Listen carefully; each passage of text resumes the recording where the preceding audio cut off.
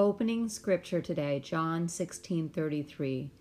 These things I have spoken to you, that in me you may have peace. In the world you will have tribulation, but be of good cheer. I have overcome the world. Hi, welcome to the Light of Deception. Thank you for checking in today and seeing what we're doing here at the Light of Deception. I wanted to talk to you a little bit about some different courses that we're taking. So if you don't know, we have branched off into Anchor and Spotify and some of the podcasts that are out there. So that's pretty new for us. We're also on Rumble. So if you can come visit us over at Rumble and subscribe to that channel as well, that would be great. You'll find us on Gab. You'll find us on Getter. You'll also find us on MeWe. And we've been on Facebook for some time since the beginning, and also Instagram and Twitter. So we are on lots of different platforms. We're hoping to reach many people with the message of hope in these days, encouragement, and warnings in these days.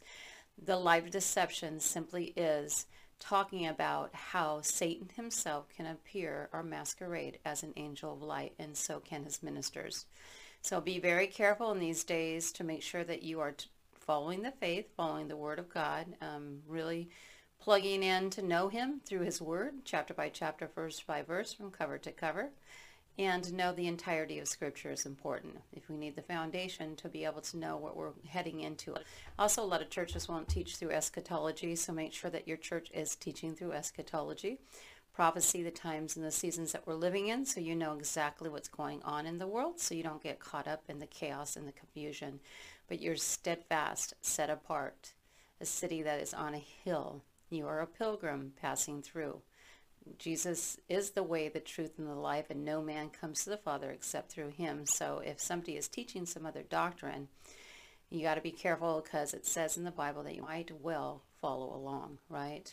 So be so vigilant in these days, because there's so much going on, and the devil never takes a day off. And that is what this is about today, is knowing that the devil's time is short, so he does not take a day off. I see him splitting through families. I see him in the churches. I see him where we're at work. And, there's so many ways the enemy tries to destroy you. So he's going to destroy you if you have a strong marriage, and then he's going to find a weak link. If you have a strong church, you're going to find that there's people in there that are hirelings, and there's people in there that are causing division. If you are at a place in work where there's not many people of many faith, you might be sticking out like a sore thumb, right? And that's why, because the world cannot hear and see what you know. It means that you are an offense to many. So that's true. If you do not have eyes to see and ears to hear, you are tossed to and fro by every wind of doctrine, right? Then you are a sheep and being let off a cliff. There is the flock, the true flock, but the true believers in the Lord Jesus Christ, and then there's a false church system. So how do we know the difference between the two? How do you know if you're steadfast and in the Word? That's it. That's just describing it as very simple. You're learning and you're growing and you're in God's Word, and you're reading it chapter by chapter, verse by verse, cover to cover, like I said, and you're steadfast in prayer. You're not into anything mystical, anything that needs to be extra experimental, where your emotions are leading you. And your emotions will lead you astray. Time and time again, people said, I feel. It doesn't matter what you feel. What does the Bible say? The Bible's going to overthrow your feelings, because your feelings can lead you astray. Your imagination truly will lead you astray. So be very careful. The devil's in, obviously, movies. He's in television programs. He's on the radio, right? He's in the internet. He is everywhere, because he is the power of the air. So a lot of people are tapped into all kinds of different mystical things and thinking that it is Jesus. So be very, very aware, be sober-minded, be vigilant in these days, stay steadfast, so you have unwavering faith, so you're not going to fall on this side or that side. You're going to stay right on the plumb line, the Word of God, and you're going to move forward. So in a chaotic, divided world, you are on the plumb line. The Word of God will lead you in all truths, right? That is so comforting that Jesus says, right? And the Lord says he will never leave you. He will never forsake you. So he is with you always, and he's gone ahead of you. So trust in him to lead you, right? And then his ways are not our ways. So we might be thinking something for ourselves, But really, God has a different plan for your life. So seek his will above your own. That is very important too. It's so hard not to get caught in the crossroads sometimes too.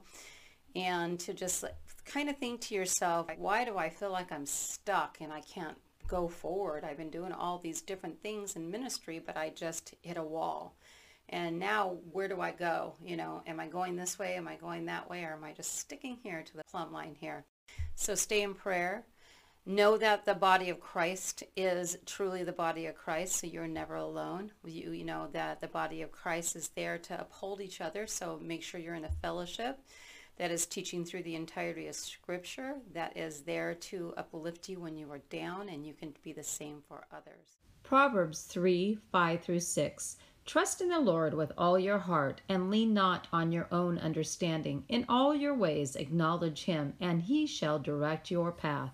Know that God is molding you, he is shaping you, he is refining you, right? You're being sanctified day by day, and he is not done with you. So we are not going to know everything, right, until we're face to face with Jesus, giving an account for our lives, with the Savior of the world, with God, when you're face to face, right? When you draw your last breath, or your rapture with the church, and then we'll know in full. We only know in part, and it's clouded at this point. But trust in the Lord, because he knows the beginning, the middle, and the end. He is the same yesterday, today, and forever. I hope this is encouraging to you, and also remember to know your enemy. That is one thing that I have learned, is if you do not know your enemy, you do not know his schemes. But if you know your enemy, he will flee from you. That's a good thing to think about too, right? So you're going to resist him, and he's going to flee from you. And your word is the word of God, right? Is going to be your sword. So I'm thinking about that too, as I always think about Jesus in the wilderness and how he was tested by Satan, and when he was so incredibly weak, hungry, thirsty, all those different things, and he was tempted by the devil, but you can't tempt Jesus, right? So he used scriptures to combat the enemy, and the enemy, ultimately, he said, stand behind me, Satan. Right? Get behind me, Satan. And so scripture is what won out, and he fled from that, and the angels came and gave him nourishment and strengthened him. So that's the thing too, is that we are learning through the battles and the trials and the tribulations of this life, and we're learning to count it all joy. How can you count it all joy when you are suffering in trials?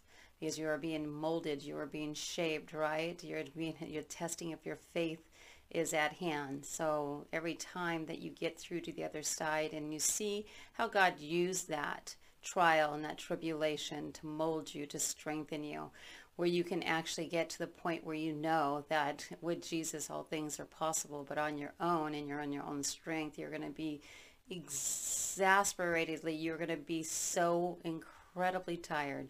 But when you are weak, then he is strong. I always like to say that when you are weak, he is strong. So you get to the end of yourself. In this age where everybody's telling you to arrive at self, that self-love is the most important thing. But you're innately going to love yourself, because we are prideful people, right? And we do love ourselves. So getting to the end of pride and ego, also at the end of your rope, sometimes we have to hit rock bottom in order to look up, to truly look up, and let God be your strength in these days. So remember that.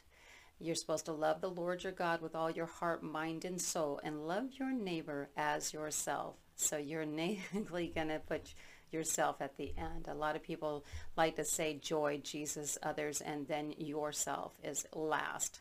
So you get to the point where you know that you're not leading people to you, that you're leading people to the Lord. That's all that matters, is their salvation. And for them to come into a true relationship with the Lord Jesus Christ, then you'll know that the Holy Spirit will lead you in the conversation. Sometimes we prepare for what we're going to say ahead of time, and sometimes what comes out of our mouth is completely different from what we might have prepared for ourselves, which thank God for that, because he should be leading, everybody should be leading you to the way, the truth, and the life. I hope and pray that this site, The Light of Deception, is helping you stay steadfast in these days, and to look at the eternal perspective, the big picture, and not the narrow view, but the global view of getting people to Jesus as quick as you can.